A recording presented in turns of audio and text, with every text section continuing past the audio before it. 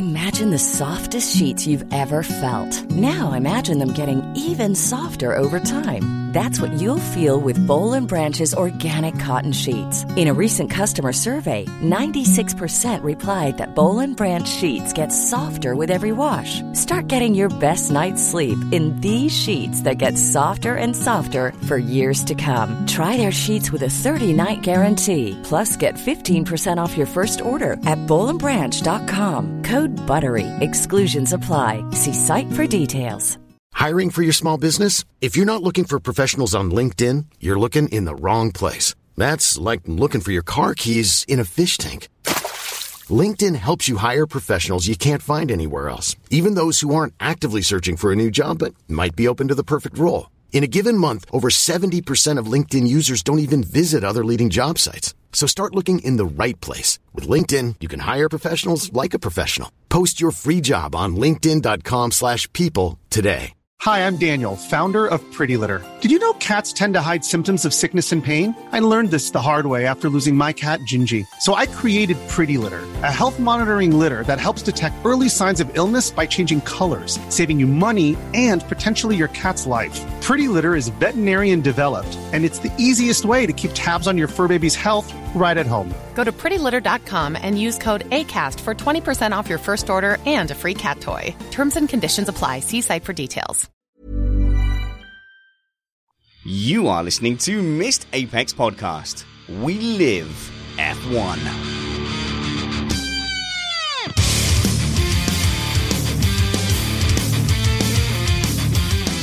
Welcome to Missed Apex Podcast, the podcast that spent 9 hours and 700 WhatsApp messages arguing over an iRacing incident that was definitely the fault of ex-panelist Alex Jeansy Van Gene. May he punt in peace. I'm your host, Richard Spanners Ready, and I'm joined by Matt Do Rumpets. Matt, we need F1 back. We are going stir crazy. Yeah, it does speak to a certain lack of other things to do that literally I could wake up in the morning and see 500 plus messages about, well, yes, an iRacing incident in a friendly race.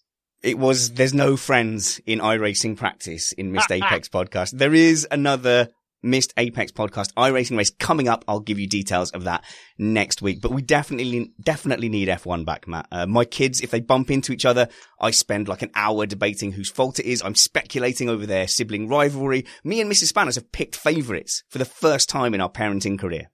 Oh, yes. Do you agree on the favourite? No, we do not. Good luck. Hashtag Team Little V. Treeface is way in my bad books right now. But honestly, though, I think I might miss the off-season because we've had a great time over the off-season and there's been no pressure of content and we've just been able to chill out and relax. And also, no one's listening. Yeah, the best part is no one's listening. Certainly, we're not getting all sorts of new people showing up just because we bothered to turn up on the Sundays when everybody else was sitting home and sleeping in. This happens every off-season. Even though the overall numbers do take a dip, obviously, there's other people who go, oh, my favourite podcast can't be bothered to make podcasts during the off-season. Who is making podcasts? And then we get a new people in. So thank you very much and welcome to the new listeners we have on board. We've also had a flurry of new patrons as well. So thank you very, very much. We've added an ad-free RSS feed for patrons and also the new weekly Patreon Wafflecast has had a good reception as well, Matt. So I think Matt and I will keep that up. Please consider supporting us on patreon.com/Missed Apex. You didn't come here to listen to me. You came here to listen to Matthew Carter. But first, I have to tell you that we are an independent podcast produced in the podcasting shed with the kind permission of our better halves. We aim to bring you race reviews before your Monday morning commute. We might be wrong, but we're first. Double Bagsy, BBC checkered flag doesn't count. No backseats. Here he is, Matthew Carter, ex-Lotus F1 team manager and urbane, handsome star guest of Missed Apex Podcast. How are you, Matthew? Very, very well. How are you? Do you like the moniker of urbane? I think it's very fitting. Interesting. Yeah, that's good. I like it. I'm not sure I like the team manager title that you've just given me. What should we go for? Team principal? Yeah. Team manager, CEO, team principal. I guess team so. manager is exactly. Yeah, team manager's a bit admin-y, isn't it? Like cups of tea, flights, etc. All right, sorry. Let me start again. Matthew Carter, ex-Lotus F1 CEO and team principal, and Urbane handsome star guest of Missed Apex podcast. I've got an early question for you, actually, from our Slack. Go. Josh Ruckus Covey says, here's a question for Mr. Carter. Why did he rip our tiny hearts out of our tiny chests and smash them to tiny bits last week by cancelling? Why? It had to be the polar vortexes or vortices. Well, I blame you entirely for last week. Oh, you and Jeansy. Oh. I think it was very early on in our discussions. I said it was a very tentative. It was a tentative yes. And I just ripped you off. And you went with it. Sorry, yeah, I just ripped you off. But you're here now. Willy-nilly. I'm here now, yes. That's good. Well, what does a Carter do when not engaged in Missed Apex service? I know this is the prime focus of your... I just sit and wait. For these conversations. That's all I do. I've got this image of you just sat patiently at the end of the bed, just with the special Missed Apex phone we gave you, the red and white one. That's absolutely what I do, yes. What's the question? What do you mean, what do I do? What does work. I have to... Oh, does that mean you're cagey? You don't want to tell us about your work because you're secretly... No, not at all. So I think the reason I ended up in Formula One was a slightly strange route via a venture capital company that I worked for.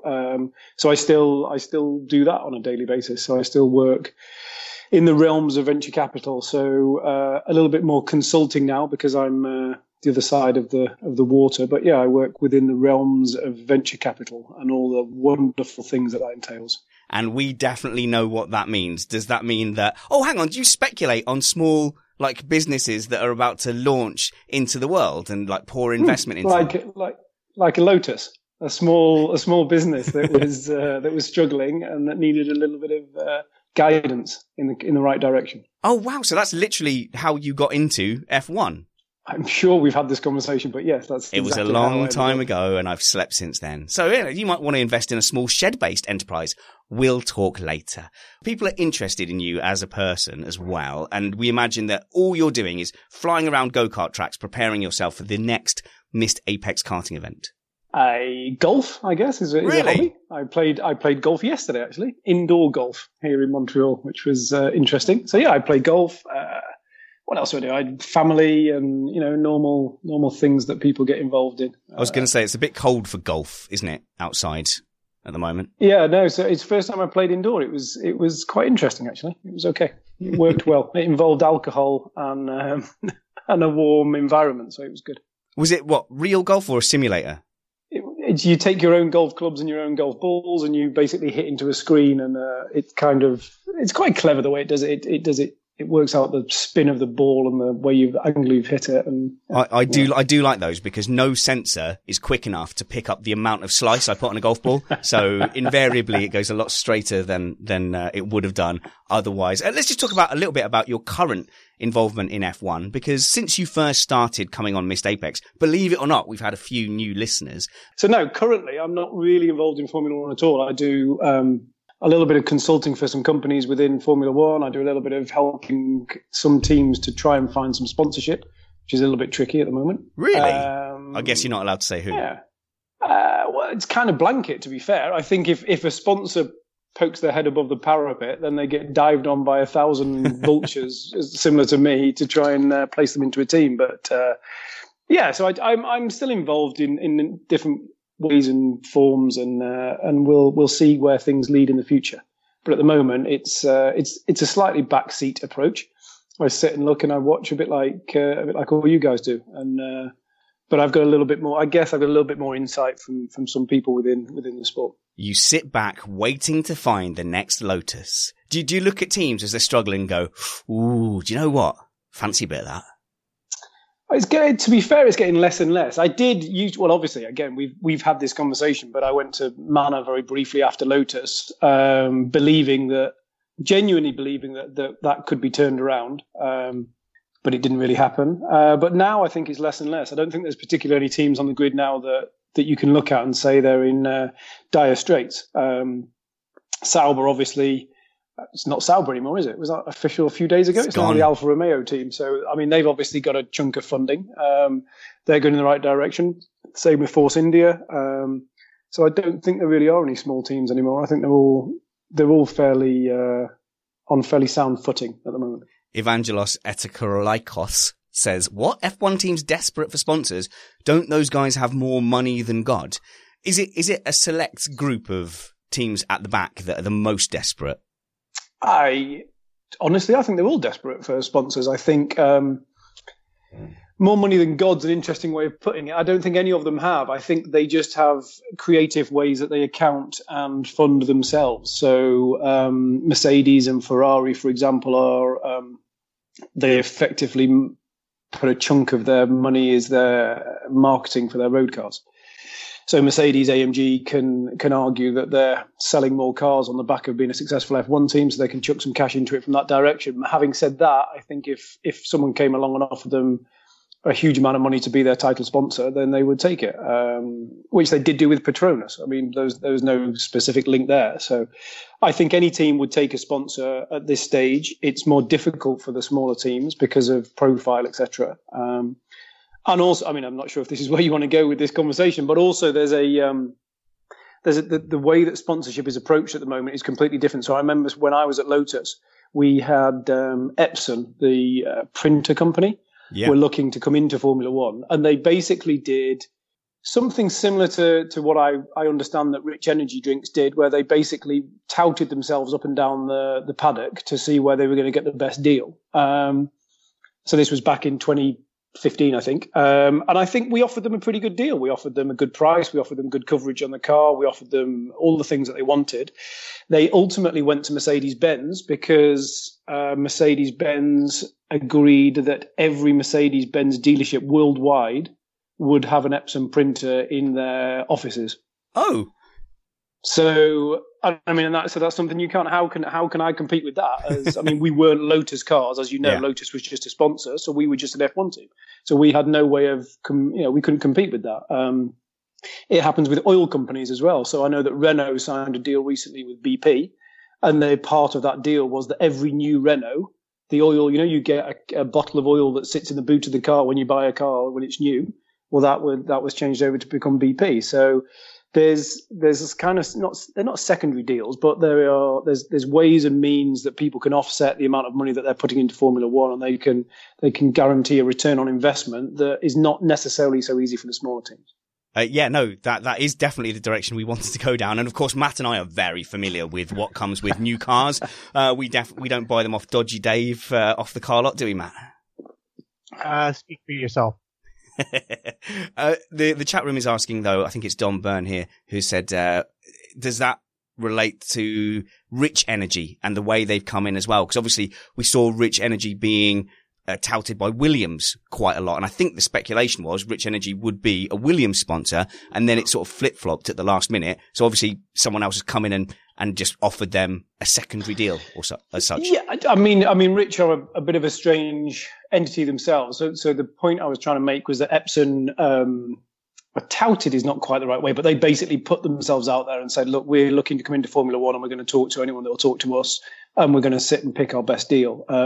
And the analogy was that I think Rich Energy did the same thing. I think they literally rocked up in the paddock and said, look, we're prepared to put some money into an F1 team. Who's going to give us the best deal? Having said that, and again, I may have missed this, but I don't think it's actually been announced that they have done anything. Has it? Or they officially, they were going to go to Haas, weren't they? I don't know if it's officially announced, or I guess we'll see when the liveries are launched next week. That's definitely Trumpet's territory. Yeah, no, I think they're definitely going to Haas. I think there's definitely a livery coming from them, is the last that I'd heard. But you're correct in that we'll know the full truth once the cars launch for testing. Esteban Garcia in the chat room would like to know, since we're asking you all sorts of personal questions. Yeah, we've gone all Q&A early, haven't we? Okay. What it was actually like working with Federico Gastaldi when you were at Lotus. I don't know why he was. Well, it's a very specific question. Federico was fantastic. Federico was my. I don't think he wouldn't like me saying this, but he was effectively my right hand man. He was everywhere that I went around the world. He would be there a day or so in advance of me, and he would be my first port of call when I landed, to tell me where I needed to go, where we needed to be. Federico had been in the sport for many, many years. He was originally the promoter of the Argentinian race with his brother back in the day, back in the late 90s, I think. Then he worked with Benetton and Renault, and so he knew or knows everyone in Formula One. So when I first started, he literally walked me up and down the paddock, introducing me to people and telling me who it was good to know and to talk to and who it wasn't.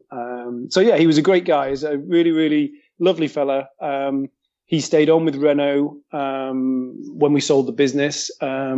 He actually had some health issues, and he doesn't work for Renault anymore. But yeah, he's a really nice guy. When he was introducing you in the paddock and pointing people out, who did he say to avoid and who did he say you should befriend? Generally, people like Joe Sayward were the people that he would tell me to avoid. That they would write terrible things. I wasn't fishing for that. I was definitely fishing for that. We'll get Uncle Joe on here soon for sure. So now that you're in the background with us mugs, watching F1 as a fan, I know you're a passionate F1 fan, and I don't know whether you play that up or not, but who do you sit here cheering on? Do you have any teams where you go, it must be Renault, mustn't it? You must be going, that's my old team. You know, I wish them all the best. No, not really. No, medium? I don't really. It sounds a terrible thing to say, but I do tend to look at it fairly neutral. Boo. I like Haas because of Romain, just because he was my driver the whole time that I was in Formula One, and there's a link there. But equally, Esteban Ocon was one of my drivers as well. He was one of my junior drivers, so I like to follow and sort of keep an eye on what he's doing.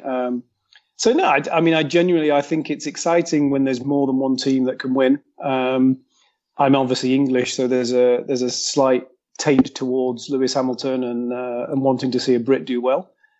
Correct. Well done. But aside from that, no, I genuinely I am pretty neutral. The Renault thing's interesting because I have more knowledge of them as a team and the people that work there, and that makes it interesting because I sometimes look and I think that they're not doing things the way that they could or should be doing, and that they could and should be doing better than they are.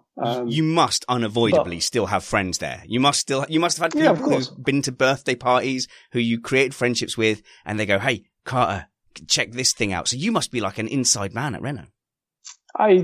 Well, yeah, they essentially everyone. I mean, they've expanded a lot since they bought the team, but yeah, I mean, essentially all the people that worked for me are still there. So I know lots of people there, and whenever I go to a race, they always come and talk to me, and I have lots of messages, and so yeah, that's interesting. It's interesting to see them and to see the way that they're going about things. There's lots of interesting things going on there. The whole Carlos Ghosn, which is how you pronounce it. I've heard you pronounce it in lots of different ways on the podcast. I like to pronounce things in all the possible ways, and then I can't be wrong all the time. Who is it? Was it Chris Stevens went with Goshen, Carlos Goshen. The tiny... Which is how it's spelled, to be fair, but it is Ghosn. It's Carlos Ghosn. Oh, but that's going to be interesting because and I think it was one of you guys that was saying that, but that he was the person that really pushed for Renault to buy the team back. So I know for a fact that he sat around a board of directors, and to start with, he was the only one that was championing the cause, and everyone else sat around the table was wanting Renault to pull out completely of Formula One. And he gradually managed to turn every single one around that table around and said, we either pull out or we go for this full-hearted and buy a team. So he was the sort of the driving force behind it. So now that he's gone, it'll be interesting to see how that, whether they still get the same funding, whether it still gets the same backing. So is there a danger then that the appetite at that core disappears? So if he was like an emperor figure, he's left a power vacuum, and the people who fill it might go, do you know what? Just not into it. Could we see then Renault for sale? Yep. Hang on. Sorry. That was a very quick yes. I didn't mean that. I meant that. No time to caveat it, I'm afraid. Not that we could see Renault for sale. What I mean is that I think, yes, there's a power vacuum for sure. I think, yes, he was the person that pushed it. And I think that when these kind of things happen, and I guess it's a little bit similar with Sergio Marchionne as well, that when these things happen, people always look to make a name for themselves. So if Carlos Ghosn gets replaced by someone who says, well, look, let's drop the F1 program because it's costing us $300-400 million a year, and let's spend that money elsewhere, then they could make a name for themselves. I get that. Would you think that a lot of what's going to happen with the Formula One program is going to be down to what ultimately becomes of the originally proposed merger between Nissan and Renault? Because I've seen numbers for the cost savings that they've worked out, and they're fairly substantial. And this is bearing in mind that Nissan now has its own Formula E program, although admittedly much cheaper than Formula One, that they're trying to run. So is it going to be a thing where we see Nissan becoming the seat of power? Or is it going to be a thing where it's just going to be a divorce and all the fun little toys are going to get lost paying off the lawyers? No, a divorce between Nissan and Renault, you mean? I don't think so. I think the Renault-Nissan alliance is pretty strong, and I think each party brings something different to the business. And I don't think there's any risk of the Renault-Nissan alliance crumbling. All I'm talking about is their participation within, well, not necessarily their participation, but the appetite for them to fund it. And I think we all know that if Renault are going to take that next step, then they need to throw on. I mean, it's not a great thing to say, but unfortunately, they need to throw a hell of a lot of money at it because they're still 50% the size of Mercedes and Ferrari and Red Bull. Okay, so I've noticed an interesting thing, which is that both, I think it's Force India, which is no longer Force India, is now Racing Point, and Renault are spending right around what is the proposed endpoint of the cost cap glide path. So would it also be a thing that, depending upon what happens with the proposed financial regulation of Formula One in the next set of regulations going into effect in 2021, that might also affect whether they decide to continue participating or not? Yeah, I think so. I mean, yes, is the quick answer to that. I mean, what you can't underestimate is how much they've thrown into it so far, and what their end goal or the end game was when they originally came into it. They set themselves targets which they haven't hit, and I saw those targets when they were buying the team. And they literally took the form of a position that they wanted to finish. And by last season, they were supposed to have finished in the top 3. And by next season, they're supposed to be world champions. That was the targets that they set themselves when they sold it to the board members. So they literally said, this is where we're going to be. We're going to be, top 5, then we're going to be top 4, then we're going to be in top 3, and then we're going to be challenging. I think they said challenging for the world championship by this coming season. And clearly that's not going to happen unless they really throw some cash at it. I think the appointment of Ricciardo is a good sign because that's a big step for Renault because they've gone outside of their usual. They don't pay Hülkenberg a huge amount of money. They didn't pay Carlos Sainz a huge amount of money. Both Hülkenberg and Carlos Sainz brought big sponsorship with them. You've seen Carlos Sainz has taken his beer company to McLaren. Which is how these guys work. So I don't know if you saw that on Twitter, the Estrella Galicia it's called. So McLaren did we've signed a new sponsor, and it was Carlos Sainz walking through the factory with some alcohol-free beer. But yeah, he brings that as a Spanish sponsor that he brings with him. So these guys always bring the money. So Ricciardo was a big step for them because he doesn't necessarily bring a huge amount of sponsorship with him, and he costs money because he's one of those top drivers. So that's a big step for them. So next season is going to be, I think it's going to be a not make or break, but it's going to be a decisive season for Renault. I think it's worth noting as well that sometime panelist Anil Palmer, who makes terrible bets with me that are invalid due to the status of Force India now, also predicted that Renault would be world champions or challenging for titles by 2018. And there's so many people actually a surprising amount of people actually that are wishing Renault well, and whether it's just down to the fact that they just want more competition in F1, people have it's almost been a very fanboy thing of going, yeah, they'll definitely be challenging for the title. Oh no, we never said that. And people have kind of reduced their expectations of Renault to the point now that I don't think that anyone is truly expecting a Renault resurgence in 2019 or expecting them to be in the top 3. I mean, I think the difficulty is that until there's a big rule change, or until there's a big switch in in the rules and regulations or whether it's aerodynamic or its engine, it's going to be difficult to catch Mercedes, whatever anyone says. I know Ferrari have closed the gap hugely, but Mercedes had such a head start that curve is, it's getting smaller, but it's ever harder to get there. So I think the engine issue is their biggest problem. I think until things change, until there's a huge, the aero regulation changes for next season really aren't, I don't think, are not going to be that huge. It's not going to be a big game changer. Yeah, along those lines, the chat room points out, Warren M specifically, that Renault have actually just finished upgrading their engine testing facility. And as such, it's kind of, what would you call that, unofficial businesses. It's a sunk cost at this point. It's going to cost them less to test and become reliable because they've already spent the money and built the thing. In Viri. They've upgraded Viri. They've upgraded the engine testing bay. Or so the chat room is telling me. And I seem to think that is generally accurate. And they've been, fairly happy. We've heard a lot of happy talk from Viri about the new engine.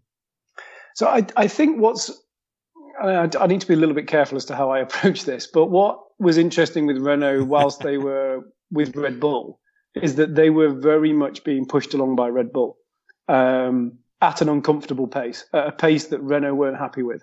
And that happened. It happened towards the end of the previous generation of engines before the hybrid era. So when Red Bull were winning championships upon championships, I know that at Enstone, Lotus were very much pushed backwards, and all the updates and all the emphasis was placed on Red Bull, which was understandable. They wanted to give the best of the updates, the best of the engines to themselves. But I know that Red Bull were pushing them very, very hard to bring updates, to make sure that updates were working, to test updates. Red Bull had their own engineers working at Viri on the dyno, and they were bringing updates through faster than they wanted. So what I'm trying to say is that now that Red Bull have now that Red Bull have gone away, have gone to Honda, I think Renault are now left on their own to push the updates themselves. And I have a feeling that they're not going to push as hard as Red Bull were making them push, because they want to make sure that everything is absolutely right and done properly. And I feel that might hold them back. Oh, interesting. So you're saying the lack of Red Bull pushing them will hold them back? Yes. So they're not free from the tyranny of Red Bull. They are actually without the whip hand that was making them push along. That's, yeah. That's my opinion, yeah. Well, okay. Well, that leads nicely on to our first bit of news. I suppose that is worthy of a bumper. Stay with me while I stall while I'm finding it. But here we go. I'm there. Big Dirty News.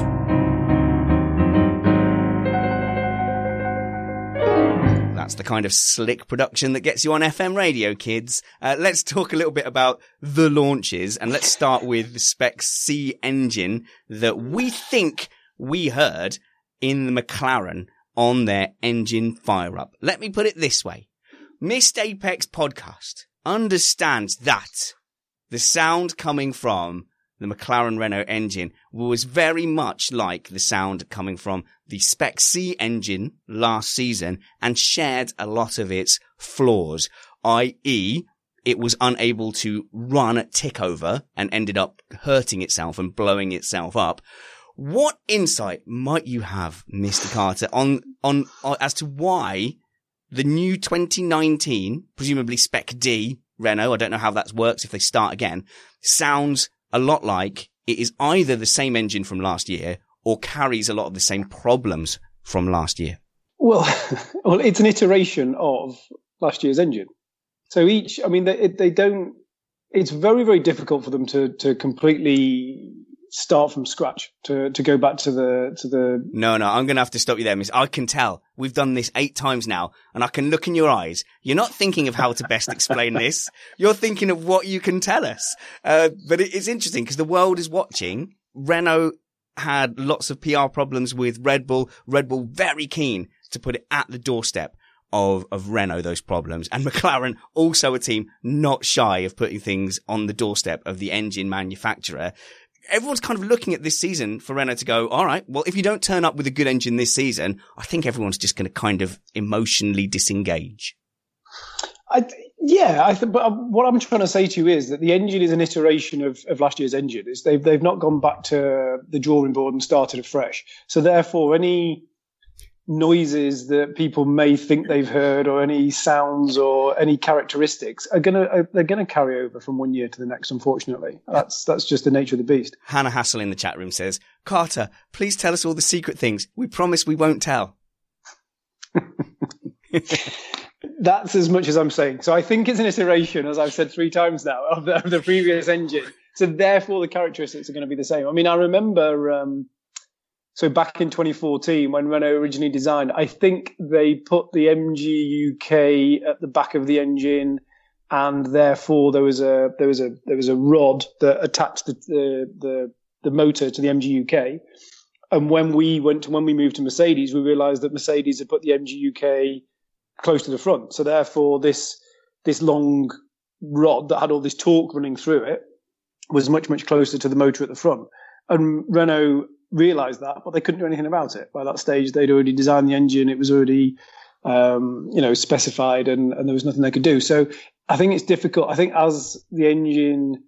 with the engine regulations remaining static, then gradually they will catch up. But I don't think they can't go back to the drawing board. So it's going to be an iteration on the original engine. See, trumpets, what I'm hearing when I hear the word iteration is it's the same engine. It's a good word.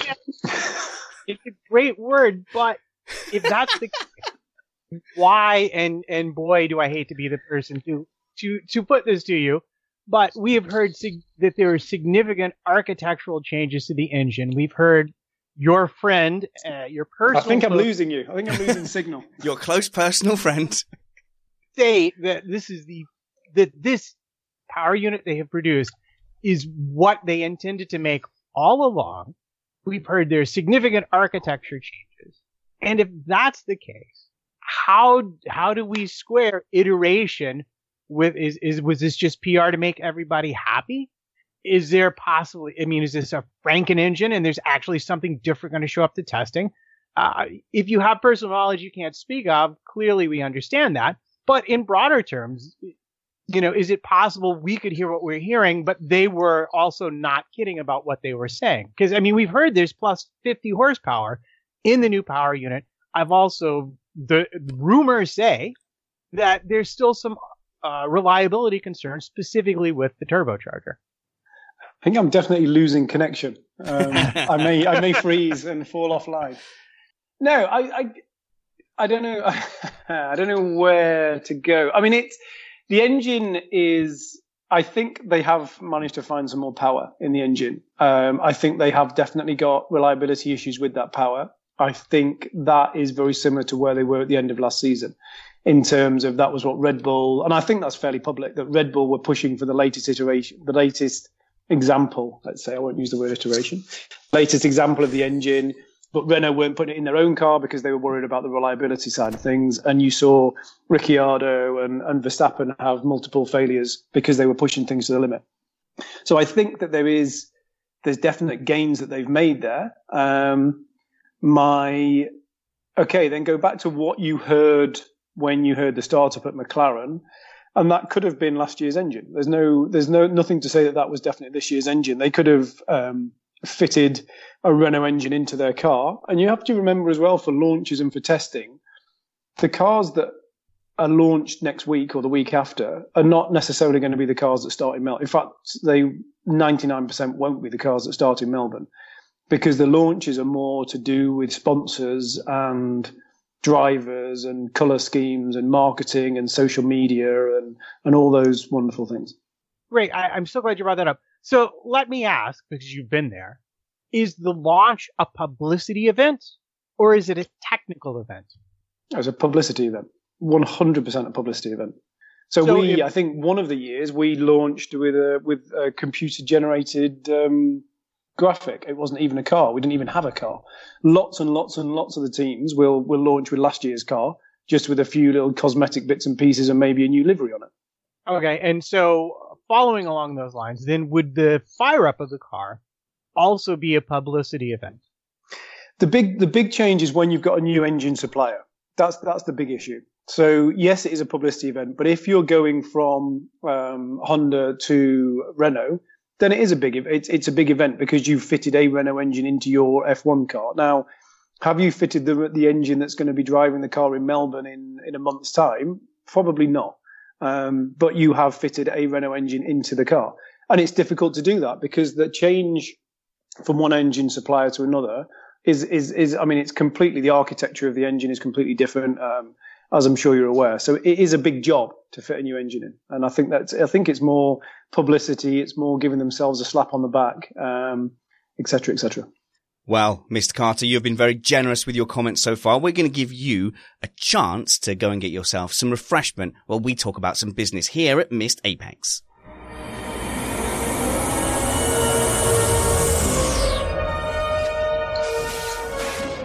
You can follow the show on Twitter by searching at Missed Apex F1. We're on Facebook as well. And me and Matt are both on Facebook and Twitter. And you can friend us on Facebook by searching Matt Trumpets. You go by Matt Trumpets on Facebook, don't you, Matt? All pictures of trumpets all the time. And cats. And cats, that's true. And also you can friend me by searching Spanners Ready and all that good stuff on any social media you fancy. We mentioned at the top of the show, thank you very much to our new patrons. We have been trying our best to make it worthwhile to be a Missed Apex patron. www.patreon.com/Missed Apex. We are doing an ad-free RSS feed for this podcast. And also Matt and I, we did our first patron Wafflecast. How much fun was that? That felt kind of dad hub-ish, except we no longer tell horrifically oversharing, swear-bound personal stories, but we still kind of chat about our lives and stuff. Now you tell me. That's that's not fair. Yeah, I didn't tip you off. It's good because we're keeping our podcast hand in, because I think deep down you and I both think that Dad Hub will be resurgent at some point, or some version of it. Yeah, no, there was a lot of promise inherent in that show, and we just got to sort of keep something rolling along till it takes shape. But to be clear, all the old episodes of Dad Hub have been deleted forever. But no, it was good. You know, we just started talking about a bit of admin, our personal lives, and then we ended up having like a great row about the Singapore Miracle Lap, because you thought that Lewis Hamilton's lap in Singapore, the qualifying lap, was a miracle, and I was saying, actually, it's circumstance, nothing to write home about. And that was just 10 minutes of us yelling at each other. And if you like that, I guess that is an attractive feature.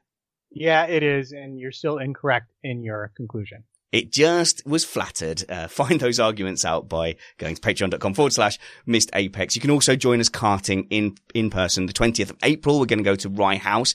There are still a few places there, and it's also worth getting onto the reserve list as well. So contact me, spannersready@gmail.com, if you want to go on the reserve list, or you can just buy your ticket by going to missedapexpodcast.com/karting. And there you can also buy a sim racing ticket, although I believe there's only 2 spaces left for that. Let's move on to some big dirty news.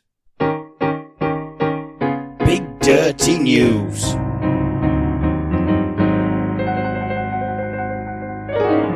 Well, I suppose, Matt, you're going to want to talk about that businessy sale of F1 what's it thingy and get Mr. Carter's views on such things. Yeah, it was a funny thing, you know. I did something I rarely do.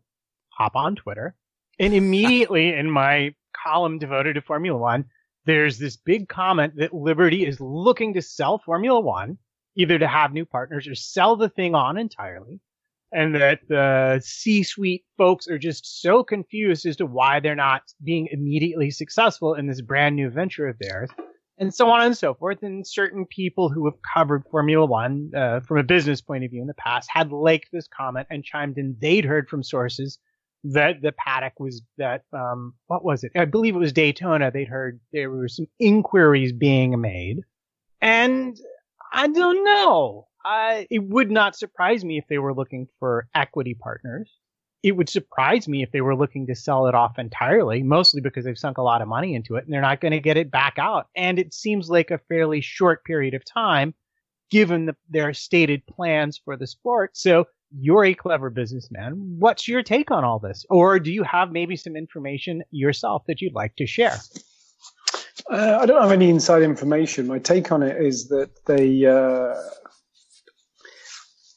I think they I think they bought something and they didn't really know exactly what they bought when they originally bought it. And I think that's a lot to do with the way that Bernie ran the sport and the way that he did deals. And I think there was a few skeletons in the closet when they bought the formula. I also think that they have not necessarily been able to make the strides that they thought they were going to be able to make. I think they really thought there was some low hanging fruit that they could take straight away, and they haven't. So therefore, I think it's entirely understandable that they'd be looking for equity partners. I can see that. I can see that being a very standard thing that they would do. Sorry, me at the back, Mr. Carter. What is an equity partner? Someone who brings money. Yes, and take some equity. So they take some shares in the business and they put some money into it. So at the moment, Liberty were 100% owners. So they could turn around to someone and say, give us a chunk of cash and we'll give you 25%, 10%, 15%, whatever. So instead of buying a team, Mr. Carter, you can just buy F1 and make me the new Will Buxton. Sorry, Buxton, your reign has ended. I don't even know if it's for sale or what they're trying to do. I mean, all I'm saying is I think it would make sense that they would look for equity partners, because I think that's where they probably are in their business model. I don't think they would look to sell the whole thing for exactly what you say, Matt. I don't think they would get their money back. I think they made a big punt on it, and I'm not sure that at this precise moment in time they would get their cash back. A narrator voice. He did know all those things. Trumpets. So you mentioned skeletons in the closet. Could we consider these, because I'm very, very old, the equivalent of the old poison pill in a takeover?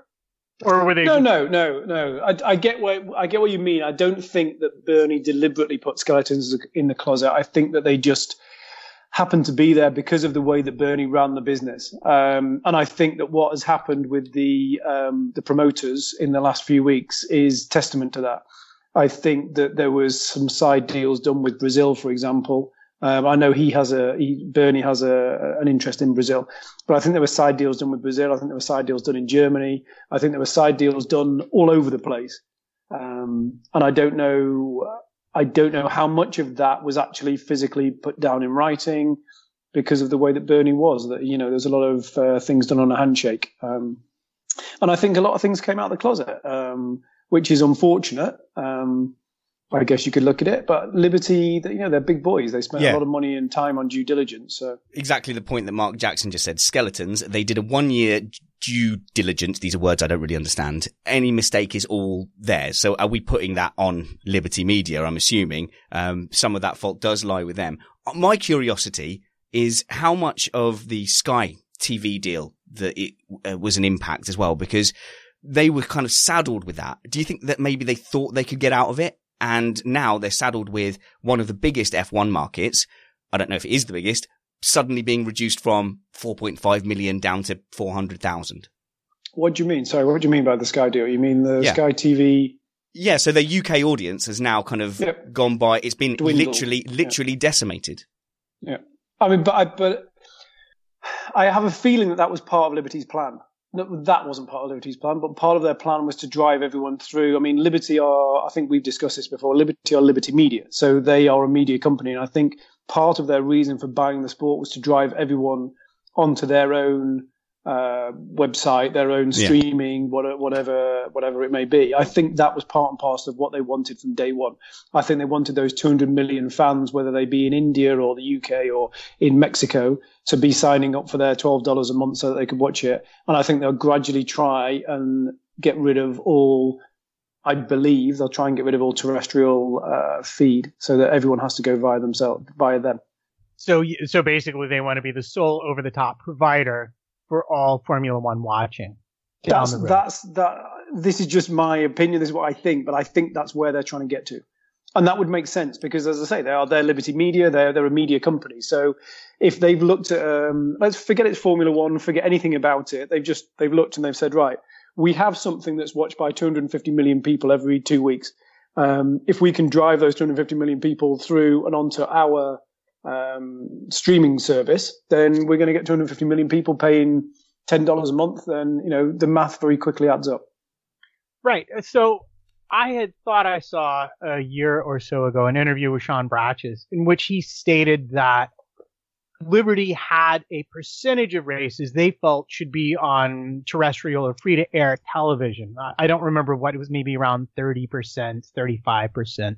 And in that sense, it sort of reminded me of how mixed martial arts markets itself. They do pay-per-view events, but then they also have events that anyone can access.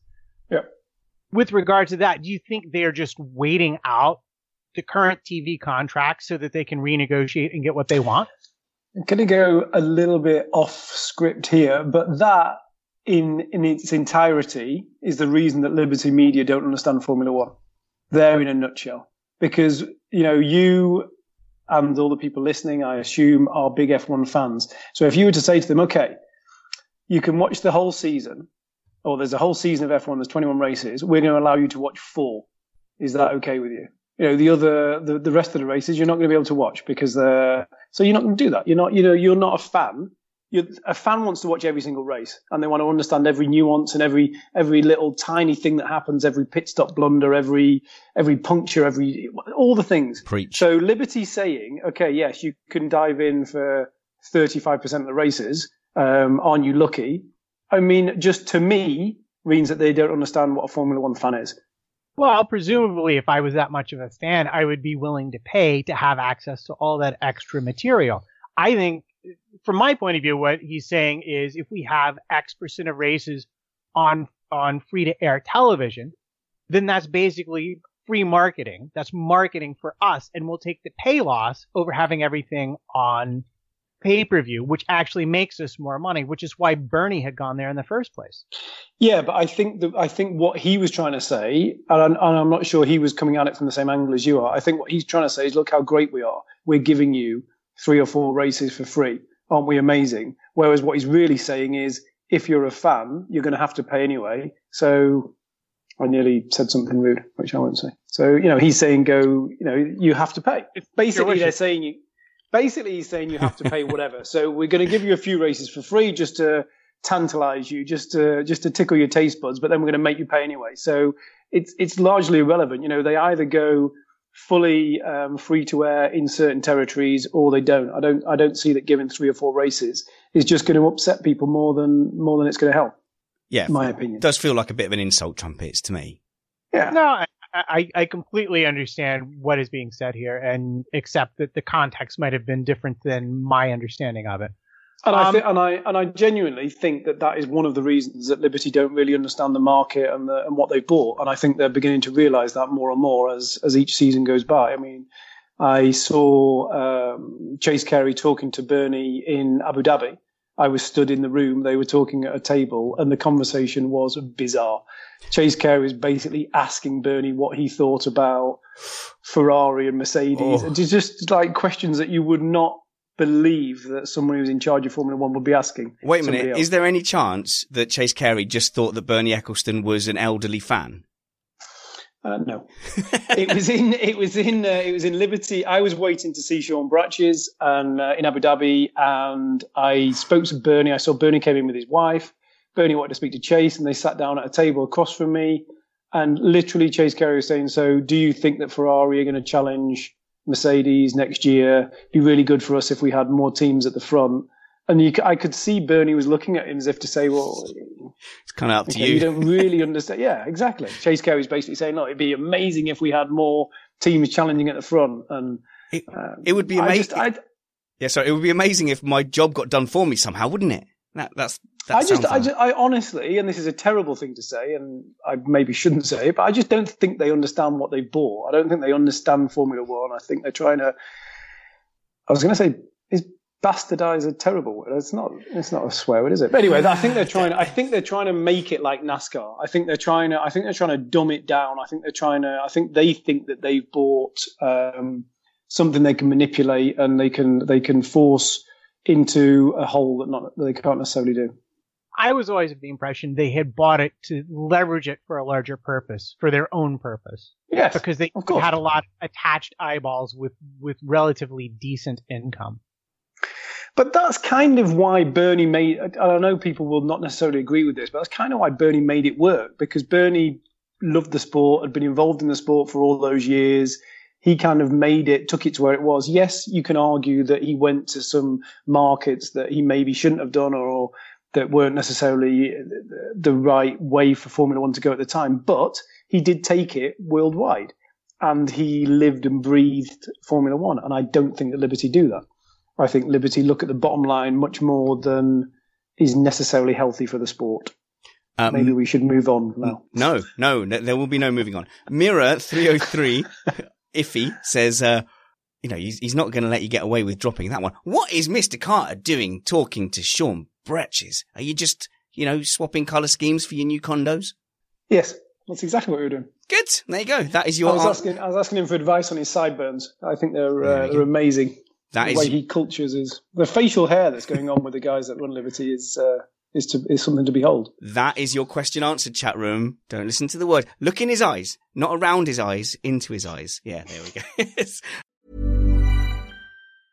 Mom deserves the best, and there's no better place to shop for Mother's Day than Whole Foods Market. They're your destination for unbeatable savings, from premium gifts to show-stopping flowers and irresistible desserts. Start by saving 33% with Prime on all body care and candles. Then get a 15-stem bunch of tulips for just $9.99 each with Prime. Round out Mom's menu with festive rosé, irresistible berry chantilly cake, and more special treats. Come celebrate Mother's Day at Whole Foods Market. Burrow's furniture is built for the way you live.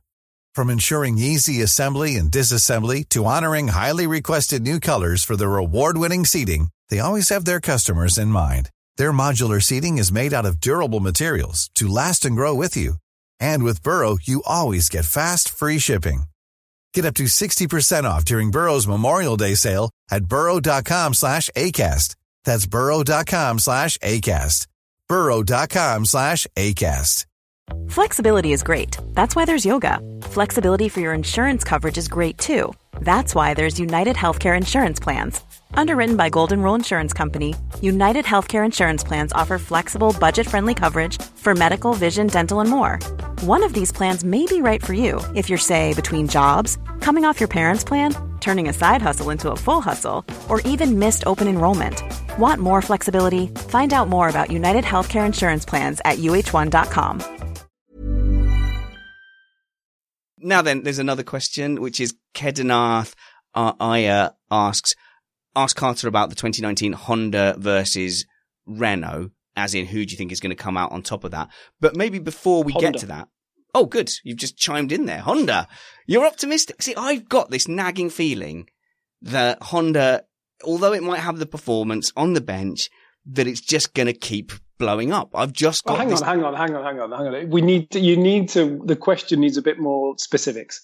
So do I think that Renault, I'll ask you then, Spanners. Oh, wow. Do you think that a Renault powered car will win a race next year? Yes. Oh, no. Oh, really? Hang on. No. Yes. So I just instantly, my mind went to Red Bull and I went Singapore, so Monaco, Mexico. Okay. But yeah, so definitely not. So how we gauge success. So do you think a Renault powered car will win a race next season? You said no. Do you think that a Honda powered car could win a race next season? Yeah, definitely. Okay. So how do we gauge success? When you say who's going to win, Renault or Honda, I don't know what win means. I guess finish higher in the championship. Do I think that a Red Bull Honda collaboration is going to finish higher than the Renault Works team? Yes, I do. And if that's how you gauge a win, then that's a win. We could go deeper. I mean, if McLaren start doing really well with the Renault, and you might, how's that going to happen? I don't know, but you might argue if McLaren start doing like top fives trumpets, then you could say, well, they're doing better than they were under the Honda that kept blowing up. Sorry, I didn't mean to talk over you. No. I see where you're going. I'm modestly optimistic for McLaren based on entirely on facts that we cannot confirm. But if they are true, then they might well exceed everyone's expectations for them this year with the Renault power plant. If you're asking my personal opinion, I would say if Renault are there or thereabouts with Haas, then they've done a really good job. So I thought that even McLaren were for once not bigging themselves up or not setting expectations too high for next season. These are totally based on single source rumors that we cannot possibly. Okay, Matt. So you think that McLaren Renault is going to finish higher than the Renault Works team? No, I'm not saying that. I'm saying that at certain races, they might very well do that sort of thing. And that in general, they will do better than people will expect them to based on what we've heard. Okay, but the question from the chat room was whether Renault, I think it was, it was fairly ambiguous, but it was whether Renault, who's going to win, Honda, Renault. Yeah, it was just Honda versus Renault. Yeah, it was, it was a terrible question. Never ask a question again. It's not a terrible question at all. My answer is that I think that Honda, in the back of the Red Bull, is going to finish higher in the Constructors' Championship than any Renault-powered car. And I think that McLaren will finish behind the Renault Works team. And I think that's the reason that Ron Dennis went to Honda in the first place, because I think that Renault, now that they've got rid of Red Bull, that were a bit of a thorn in their side, that didn't even call the engine of Renault, they called it a Tag Heuer, that did all those terrible, horrible things. Now that Renault have got rid of them, they have got a little bit more confidence, and I think they will not give McLaren the upgrades that they give to themselves, and therefore I think that the Renault Works team will finish ahead of McLaren, but both will finish behind Red Bull. So just to chip in from the chat room, Nature Sunaman says Red Bull will have more outright power from Honda, but the Renault Works team will win over in the championship due to Honda reliability issues. Now, I think that's a bit extreme, but I do predict that we might see, instead of a smoother curve that Red Bull might have had with Renault, it's going to be less smooth. Trumpets, that's why I think it's going to be spiky. So the odd brilliant result, but then lots of down spikies as well. Well, I hate to be really boring about it, but if you just go back and look at the budget levels, if Renault get as close to Red Bull as Haas did on a few occasions last year, that'll be an enormous triumph for them. Red Bull spend as much money as they're in the leagues of the Ferrari and Mercedes, and you'd expect their results to correlate rather closely with that. So last year, on a couple of occasions in qualifying and practice, Haas was legitimately faster than a Red Bull. That's extremely impressive from my point of view. If Renault can pull off a similar thing, then I think it's extremely impressive from their point of view. Yeah, but Haas had a Ferrari engine. Yeah, but supposedly if the new engine is that much better, but it's not going to be, is it? And this is where we all started from day one that I walked into this chat room, is that, or into this shed, is that the engines are so important in this formula, unfortunately. Yep. And I just genuinely don't think that Renault are going to have made a big enough step to be challenging. I think that Honda have. I think that everything they did last year in Toro Rosso, Red Bull waited. They rated and they watched what was going on with Honda and Toro Rosso. They waited before they made that decision. They could have forced Renault to continue to supply them if they really wanted to. So wait a minute. Are you saying that engines are even more important than tires? Because I don't know, my heart might be broken. And this is why everyone hates Trumpets. How about some quick Q&A to finish off? Hey, tell you what I saw tire-wise, if you want to talk tire-wise, in Abu Dhabi. Pirelli were showing off their new 18-inch design of tire, which is very bizarre looking for a Formula One. So it was there. They physically had the tire there on a rim as an example of what they're hoping to bring soon into the Formula. But it's bizarre looking. And to see an F1 car with an 18-inch wheel would be strange. Anyway, tires. Wow. Yeah, brilliant. Let's talk more about tires. Hopefully the next Q&A from the chat room will be about tires. Oh, no, it isn't. What a shame. Just jumping back a little bit to Liberty, Don Byrne asks, so where does Ross Brawn fit into the picture with Kerry Liberty? Brawn knows F1. Is he just a gun for hire? I'm assuming yes. And has he not been utilised enough then? I think he's very much on the sporting side, if you like. So Chase and Sean Bratches are very much on the business side, and I think that Ross is on the sporting side. So he's the one that is putting together the working group that's looking for to make overtaking easier, et cetera, et cetera. But I think from a business point of view, it's very much Chase and Sean that are reporting to Malone and the guys that run Liberty. So I think Ross is there, but he's there to try and push the sporting side and to try and help the sporting side. And I don't necessarily think he's got their ear in terms of viewers and people watching and TV deals. So in that triumvirate, is he Caesar, or is he one of the other two that I definitely know that I assume were lesser? Let's say Julius Caesar. I think they're all fairly similar, but I just think they've got their own wheelhouses that they work in, and I think Ross is very much in the sporting, the regulation side of things, and the other two are business, much more business orientated. Mark Jackson says Matthew Carter is such a great guest. We agree. And I've been trying to convince you, Matthew Carter, to go on Twitter so that people can follow you, because you would instantly get 1 billion followers and lots of love and attention. And you're obviously not as hollow as me, because I crave that, but you refuse stubbornly to go on Twitter. Are we edging you any closer? I'm on Twitter, but I'm just private. That doesn't count. Come on, let's do it. Let's do a Carter on Map account. No. That was a hard no. Look into his eyes. The eyes said no as well. But Mark Jackson says, Carter, he's such a great guest. We agree. Ask him about management of Ferrari and combining Benito's position as the tech and team principal together. Is that workable? Short answer, no. Oh. He's going to need some help. He's definitely going to need some help, because he's, being a team principal is a whole job in itself. And it just in terms of time and effort. And for example, when you go to a race, there's going to be times when the team principals are dragged into meetings with Liberty at the last minute. And if you're trying to be the technical boss, the technical guru, trying to run what's going on track at the same time is difficult. Team principal is, people probably don't want to hear this, but team principal is very much more media, sponsor, going to meetings to be the person that is representing the team, whereas the technical guy is the person that is, if they've got issues on track, ultimately needs to be the person that makes a decision as to whether or not they change the angle of the rear wing or whatever. So sticking with our Rome analogies, particularly fitting with the Italian outfit, Arribavene as an emperor was very much, a little bit, shall we say, a little bit Nero. So, people didn't want to answer him back. Is Benito going to be a bit more delegating down to the Senate and asking them for their help?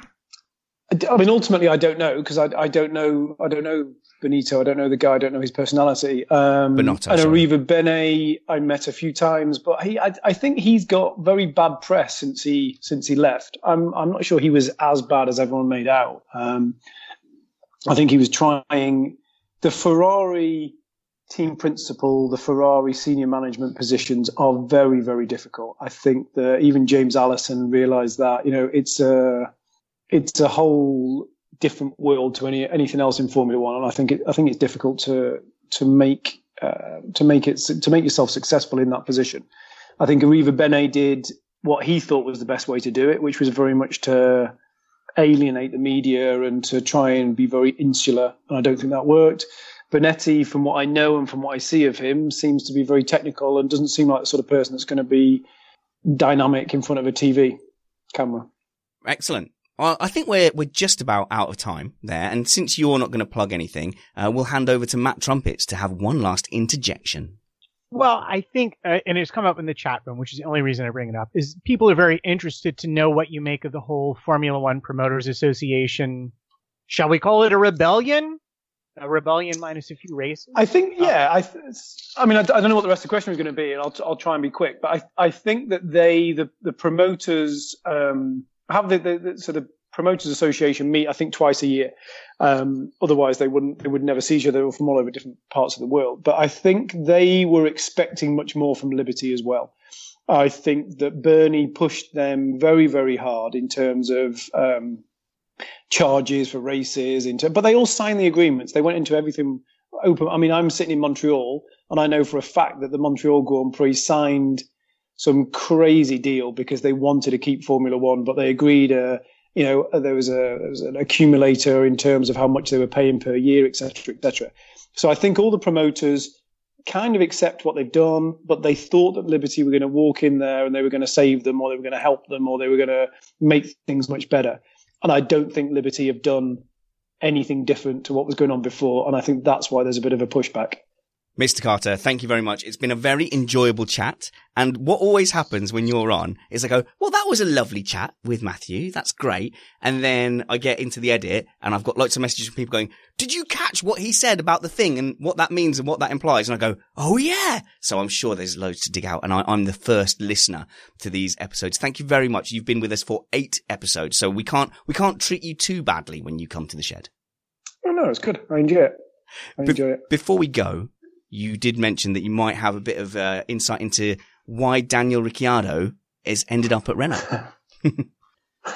Oh no, you messaged me. Oh no. Did you say, I've got some insight, yes, but don't tell anyone? I did. I know I was with some people who were in the know in Abu Dhabi and, but I think you've touched on it and I think you're pretty much accurate. I think I know Verstappen signed a very, very good deal. Red Bull obviously put all their cards in the Verstappen side of the garage, if you like. They offered a deal to Ricciardo. Ricciardo wasn't asking for the same as Verstappen by any shape or form. He was asking for less, but he was asking for more than he was on before that. And I think that Red Bull basically said no. Well, I know that Red Bull said no, and Red Bull felt that there was no way he was going to leave. Ricciardo got upset and made a few phone calls. The guys at Renault seized on the opportunity. So everything that I think, and again, I think you've spoken about it and I think it's in the public domain. Ocon was going to go to Renault. That was all pretty much agreed. Suddenly the phone call from Ricciardo came out of the blue. He said, look, I'm not happy with what I'm being offered here at Red Bull. I'd consider. And then Carlos Ghosn, who was still in position at the time, and Cyril had some conversations and they said, okay, well, if we can make heaven and earth move to get Ricciardo here, then we should do it.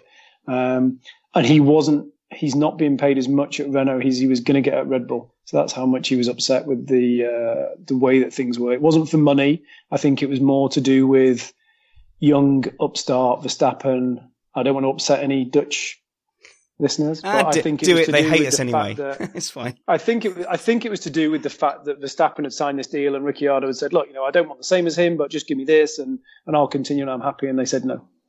You know what it is, Trumpets? It's belly tickling, isn't it? Renault tickled Ricciardo's belly, and I like a good belly tickle myself. And he's going to be the big fish at Renault. He's the number one guy there, and he clearly wasn't at Red Bull, and it was moving more and more into the Verstappen show.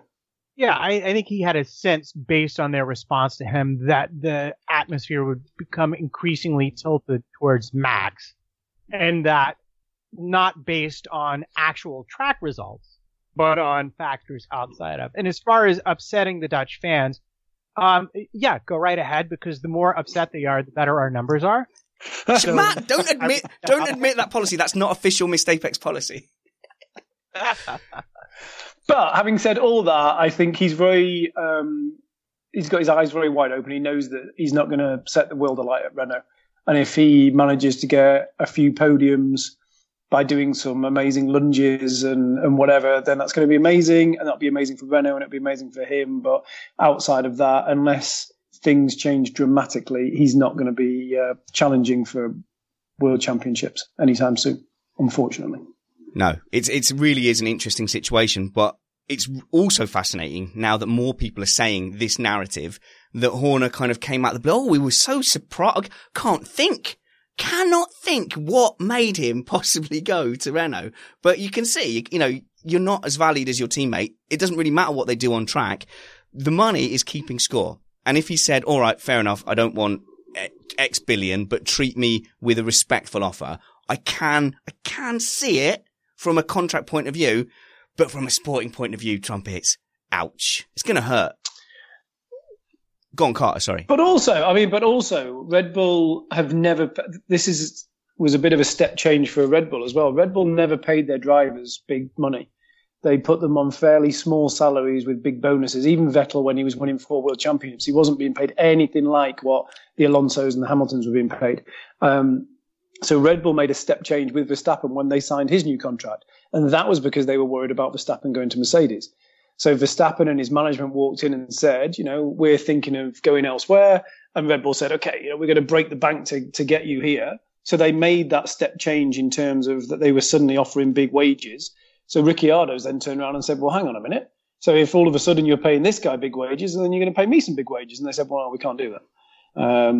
And I think they were arrogant enough to believe that Ricciardo would stay whatever they offered him, never believing that he was going to walk away. And then he made this decision. And who knows where it's going to go.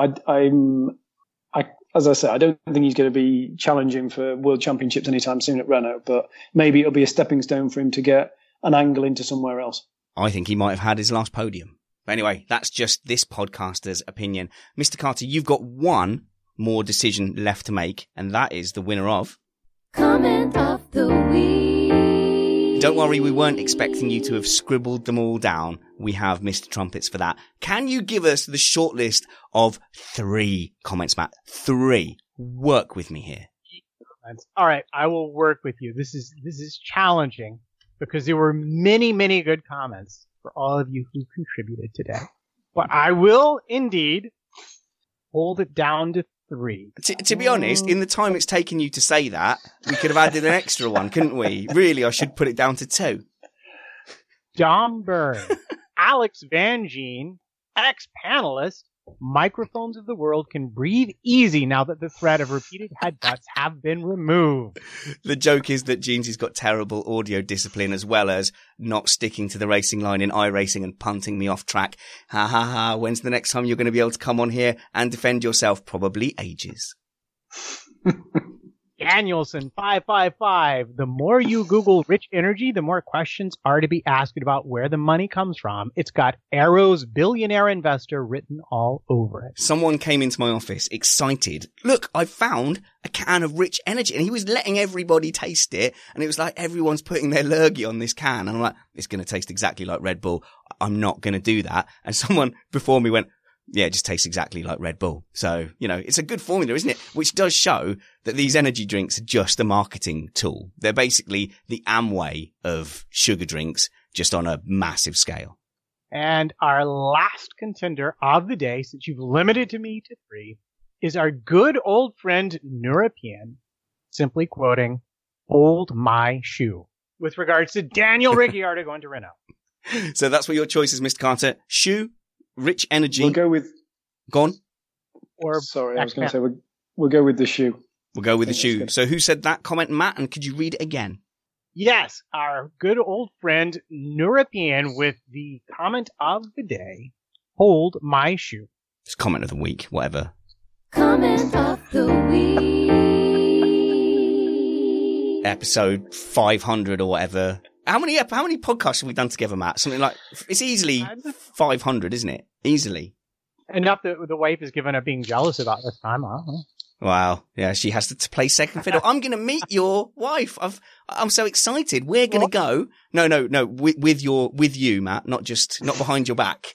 But you're going to come to the UK and you and your family are going to hang out with me and watch Mrs. Spanners on stage singing and stuff. I'm almost sorry we can't work out a song or two for me to play along with the band because that would be super fun, but I will enjoy being in the audience greatly. Yes, it will be very good. And speaking of your wife, where can people find her stuff? Is A Weaver Writes on Twitter? Yes, A Weaver Writes on Twitter. She has a book. It's in pre-release. It's called The One I Love to Hate. You can look it up on the Amazons and go buy it now. That will certainly help her out a lot. And for everyone who does buy them, thank you very much. And let's not be shy. They're mucky books. They're mucky books, Carter. That's what you hear. That's what you hear helping us endorse is Matt Trumpet's Mucky Book Industry. All right, guys. We are going to have a little add-on onto the end of this episode where I speak to my friend Lee Coombs, who once saved Donington Park. He's a great bloke and he's got a lovely little story. So that will be tacked on after the outro music. You can follow the show on Twitter by following @MistApexF1, and you can follow me by searching Spanners Ready everywhere. Until next time, remember that wounds heal, chicks dig scars, and glory lasts forever. This was Diaries of an F1 Boss on Missed Apex Podcast.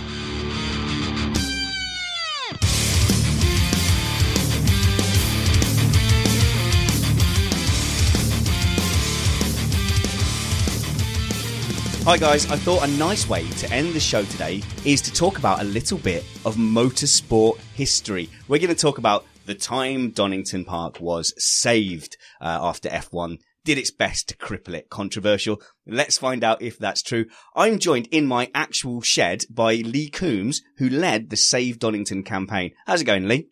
Very well, thanks, Richard. First of all, let's attest, because people think this is a mythical shed, that this is in fact a real shed. I can assure you it's a real shed of the finest build quality. You said Heath Robinson before. Now you're being polite because we're on the air. You said make yourself look good. We're also joined by Autosport journalist Chris Stevens. Hi, Chris. Hey, man. First of all, I'd like to talk to you too a little bit, because I know you both have special connections to Donington in your heart and professional careers. For us blinkered F1 fans, we don't always understand the importance of some of those tracks. Lee, what does Donington Park mean to you? Well, I lived in Oxfordshire, and I would regularly drive past Silverstone to get to Donington. It's a bit more intimate. It's got better corners. It's more undulating. And I'm unfortunately old enough to remember the great 1993 Senna victory, and arguably the greatest lap of all time, where he went into the first corner fifth and ended the first corner first against far superior opposition like the two Williams, Damon Hill and Prost. But also, I love the Donington Park Museum, which used to be the largest collection of Grand Prix cars in the world. I love the fact that it's the oldest British circuit, currently still in use. We were looking at some photos of that museum, and it's got things like the 7-Up car in there. The 7-Up car, the Jordan 191. I also know all the names of the F1 cars. You're quite a history buff, aren't you, Lee, when it comes to F1? In fact, you and I often argue about whether old F1 is better than new F1. You incorrectly think that the 90s was a great era of Formula One. I think the 60s was a great era of Formula One. Even though I wasn't around, I loved the 60s, the 70s, the 80s, the 90s, and frankly, anything after 2000 doesn't really count because it got too boring and the cars got too ugly. Oh, see, I'm the opposite. I think anything before the end of Prost's career doesn't count. Anything after Mika Hakkinen, you can write off. Chris Stevens, you spend a lot of time at Donington Park these days. What does it mean to you? And by the way, can I just correct Lee? If you're on a racetrack and you've got bits that go up and down, that's bad. You want to flatten that out. All tracks should be like Silverstone. No, I mean, I think Silverstone is a great example of not needing undulations to make a great circuit. But I do love the undulations of Donington Park. And Donington's like a second home to me. It's my most visited circuit, casually and professionally. I did my first job as a journalist there, Formula E testing season 2. I did my first autosport job at Donington Park with the 750 Motor Club, where there were 21 races on that weekend, and I had to cover every single one of them amongst, I think it was like 10 different categories that were racing that weekend. And I love the word that you used for it, Lee, the intimacy of it, because Silverstone is rather big and imposing, as are most Grand Prix facilities, because they have to be.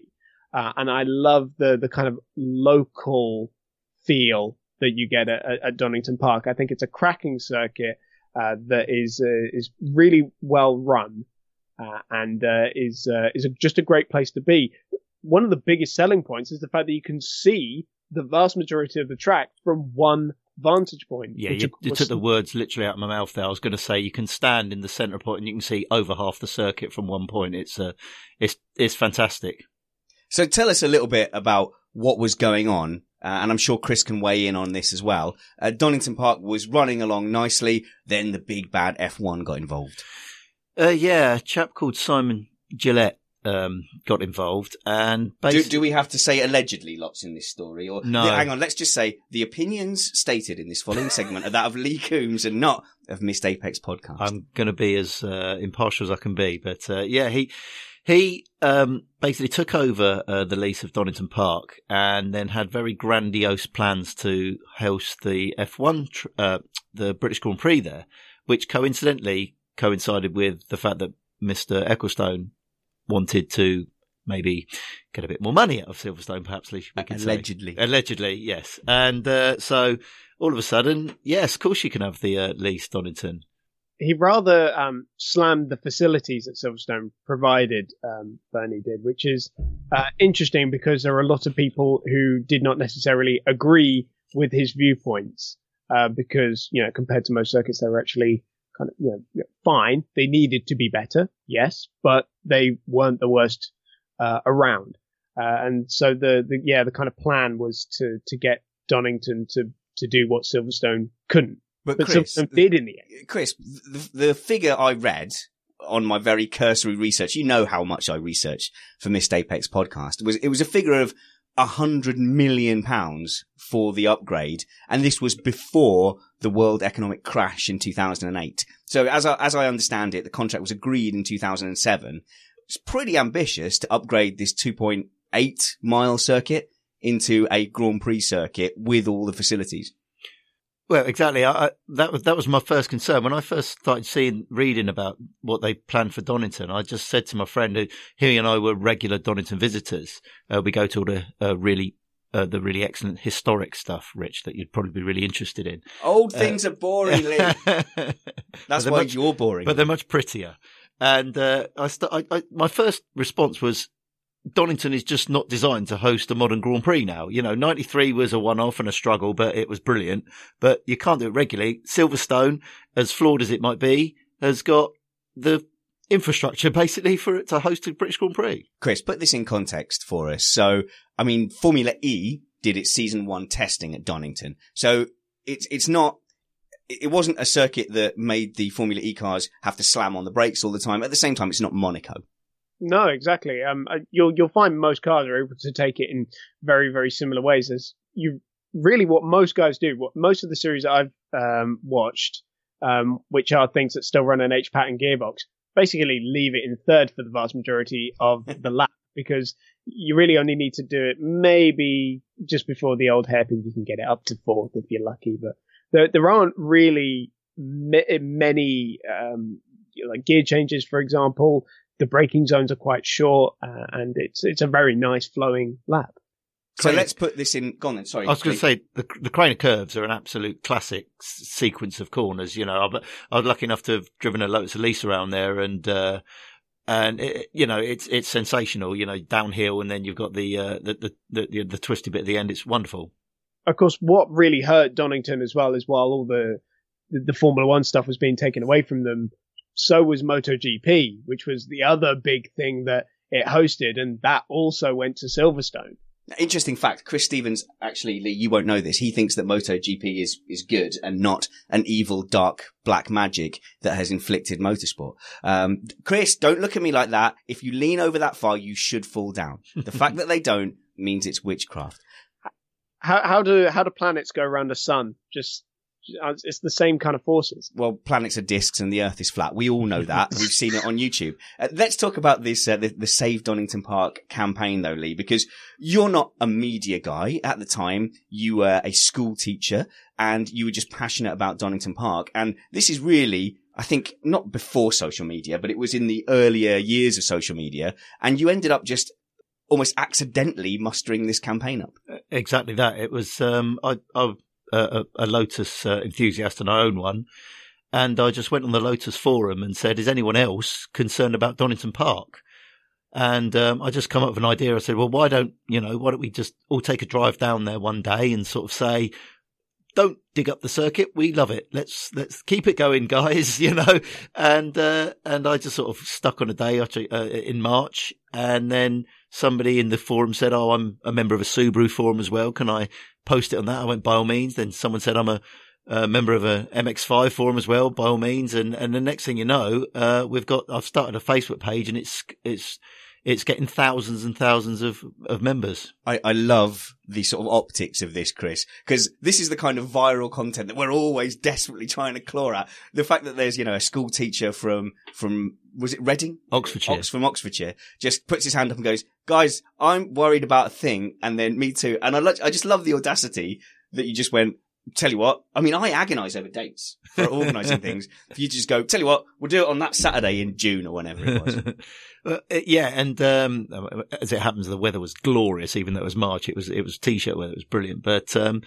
what I found was with the Facebook group, more and more members were getting, and as the numbers got into the thousands, then local newspapers started picking it up, local BBC, local radio, local TV started picking it up, because luckily Donington's on the Leicestershire-Nottinghamshire border, so I could kill two birds with one stone there. And I was getting phone calls from Nottingham newspapers and TV and radio, and Leicestershire TV, radio and newspapers as well. And then it hit local news on BBC, and the Facebook group went to 5 figures, and it just took off. It was extraordinary. So, Chris, we've sort of missed a step there. The reason that this action was required was because ultimately the attempt to host the British Grand Prix didn't work. Yeah, the contract was rather pulled from underneath Donington, unfortunately, right after Silverstone agreed to build that big wing complex. And it had planned to do a pit and paddock refurb somewhere in the region of £30 million. But having the wing complex was kind of the killer, as it were, for Donington anyway. So obviously that was at the time that the global financial crisis hit in 2008. They didn't have the investors in place at the time, and then they definitely couldn't secure those investors once that crisis had hit. The main flaw in that, though, Lee, was not just that campaign failed, and not just that they couldn't get the investment, but they'd already done quite a lot to the area. Absolutely. They'd dismantled the famous Dunlop Bridge, which was considered a landmark for miles around. And they'd also dug over the circuit in several places. I think about 6 or 7 or 8 places in the circuit. They'd simply dug all the way across it, making it completely impossible for any sort of race car to drive over it. So the situation we find ourselves in is actually pretty tragic. A great racetrack has almost been laid to waste by this work, and that's when your campaign started. I mean, what was the aim of that day? You've gathered all the attention of the media. You've gathered thousands of people who want to go down. You know, you weren't going down there with pitchforks, were you?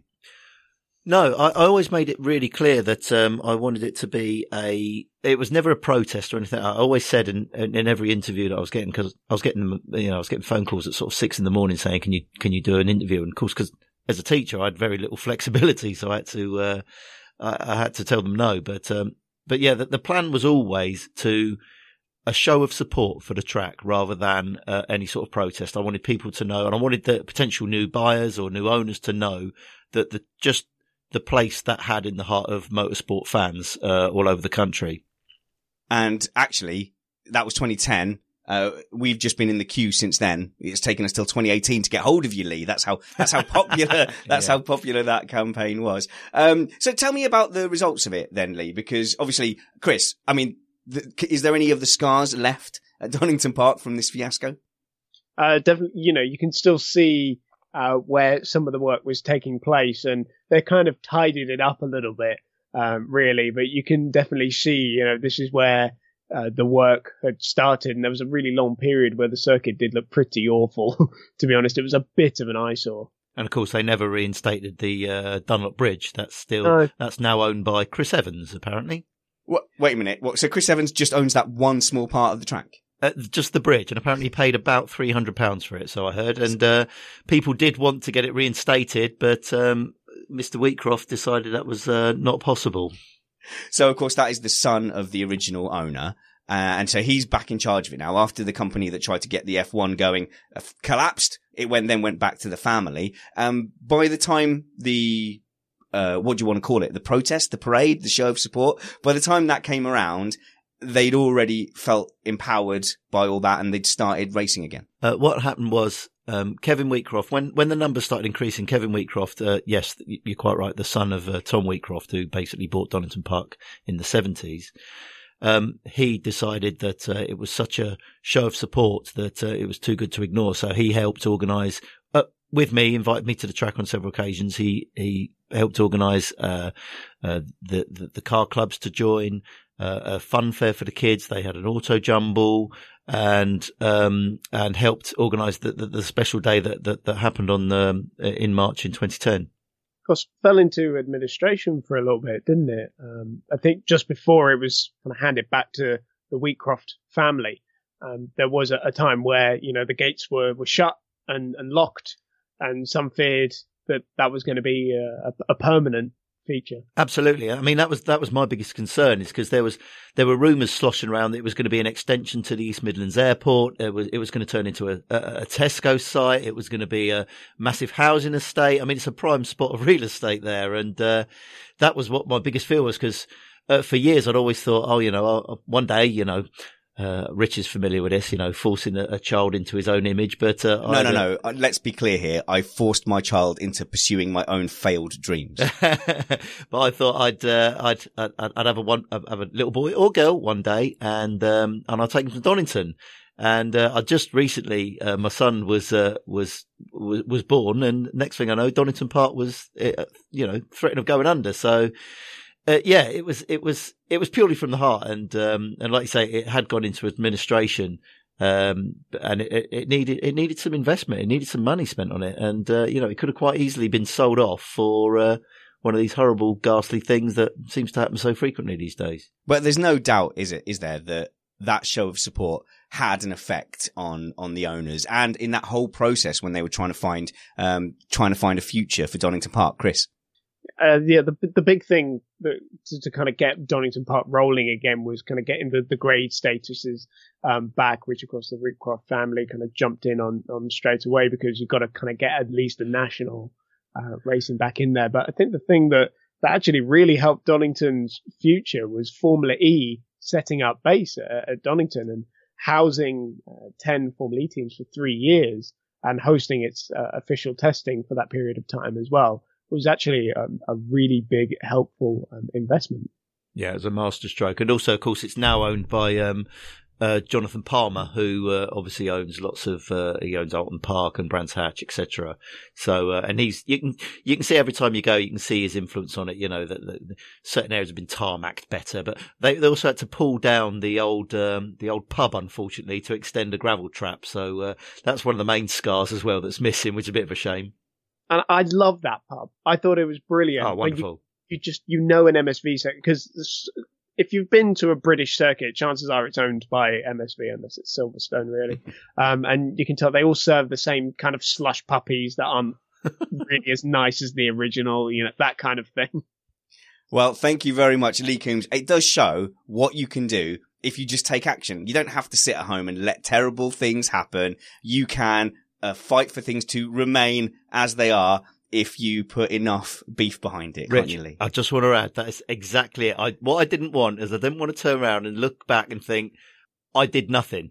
I wanted to sit there and look and think, there's somebody has to do something, and then at least if Donington does collapse, I can't turn around and look in the mirror and say, well, I could have done something I didn't. So, yeah, it's worked out okay. Well, thank you for being, I think, the first live in-shed guest. So you've been a bit of a guinea pig here for this new setup. And also, since you incorrectly think that modern F1 isn't as good as old F1, you'd be a prime candidate to come and join us for our retro race reviews that are coming up before the new season starts. That sounds amazing. Tell you what, let me propose a race. Now, I always get confused as to exactly which year, but it was Suzuka, and it was a wet race. 1993, I'm thinking, was that classic race with Damon Hill. Senna won, and actually, you've just hit on my favourite Grand Prix of all time. Wow, there we go. Senna thumped Eddie Irvine after that race, which also makes it good. All right, tell you what, let's lock that in. Let's make that our next retro race review. Chris Stevens at Autosport, why don't you plug your stuff like you always do? Find all of my work on ejournoonline.com. That's my own personal save. And I've just this second got done recording E-Radio show with Matt, because there's Formula E on this weekend from Marrakesh. So check out the preview and then check out our live stream where we'll be reviewing the race the Tuesday afterwards. And Lee, is there any remnants of the Save Donington Park campaign left on the internet? Yeah, you can still Google it now, and there's a few hits. But my favourite one is the Motorsport magazine did a really nice article. That's one of the first hits that you can find, and it's a really nice story and background to Donington with some nice old pictures from the 30s that you'd certainly appreciate. If you search Lee Coombs and Donington Park, it'll come up. Of course, you can follow the show at Missed Apex F1. We also have a Facebook page, follow Missed Apex Podcast, or you can follow me on Facebook and Twitter by searching for Missed Apex. Until next time, remember that wounds heal, chicks dig scars, and glory lasts forever. This was Missed Apex.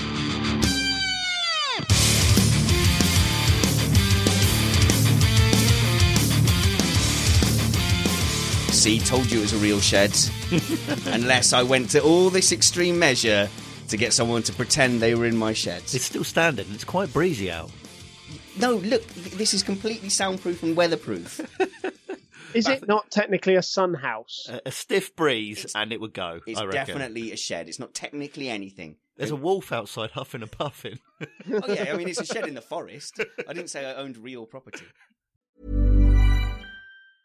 Mom deserves the best, and there's no better place to shop for Mother's Day than Whole Foods Market. They're your destination for unbeatable savings, from premium gifts to show-stopping flowers and irresistible desserts. Start by saving 33% with Prime on all body care and candles. Then get a 15-stem bunch of tulips for just $9.99 each with Prime. Round out Mom's menu with festive rosé, irresistible berry chantilly cake, and more special treats. Come celebrate Mother's Day at Whole Foods Market. Planning for your next trip? Elevate your travel style with Quince. Quince has all the jet-setting essentials you'll want for your next getaway, like European linen, premium luggage options, buttery soft Italian leather bags, and so much more. And it's all priced at 50 to 80% less than similar brands. Plus, Quince only works with factories that use safe and ethical manufacturing practices. Pack your bags with high-quality essentials you'll be wearing for vacations to come with Quince. Go to quince.com/trip for free shipping and 365-day returns.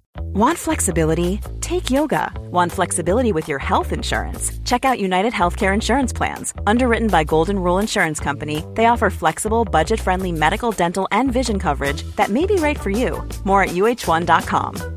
Mom deserves the best, and there's no better place to shop for Mother's Day than Whole Foods Market. They're your destination for unbeatable savings, from premium gifts to show-stopping flowers and irresistible desserts. Start by saving 33% with Prime on all body care and candles. Then get a 15-stem bunch of tulips for just $9.99 each with Prime. Round out Mom's menu with festive rosé, irresistible berry chantilly cake, and more special treats. Come celebrate Mother's Day at Whole Foods Market.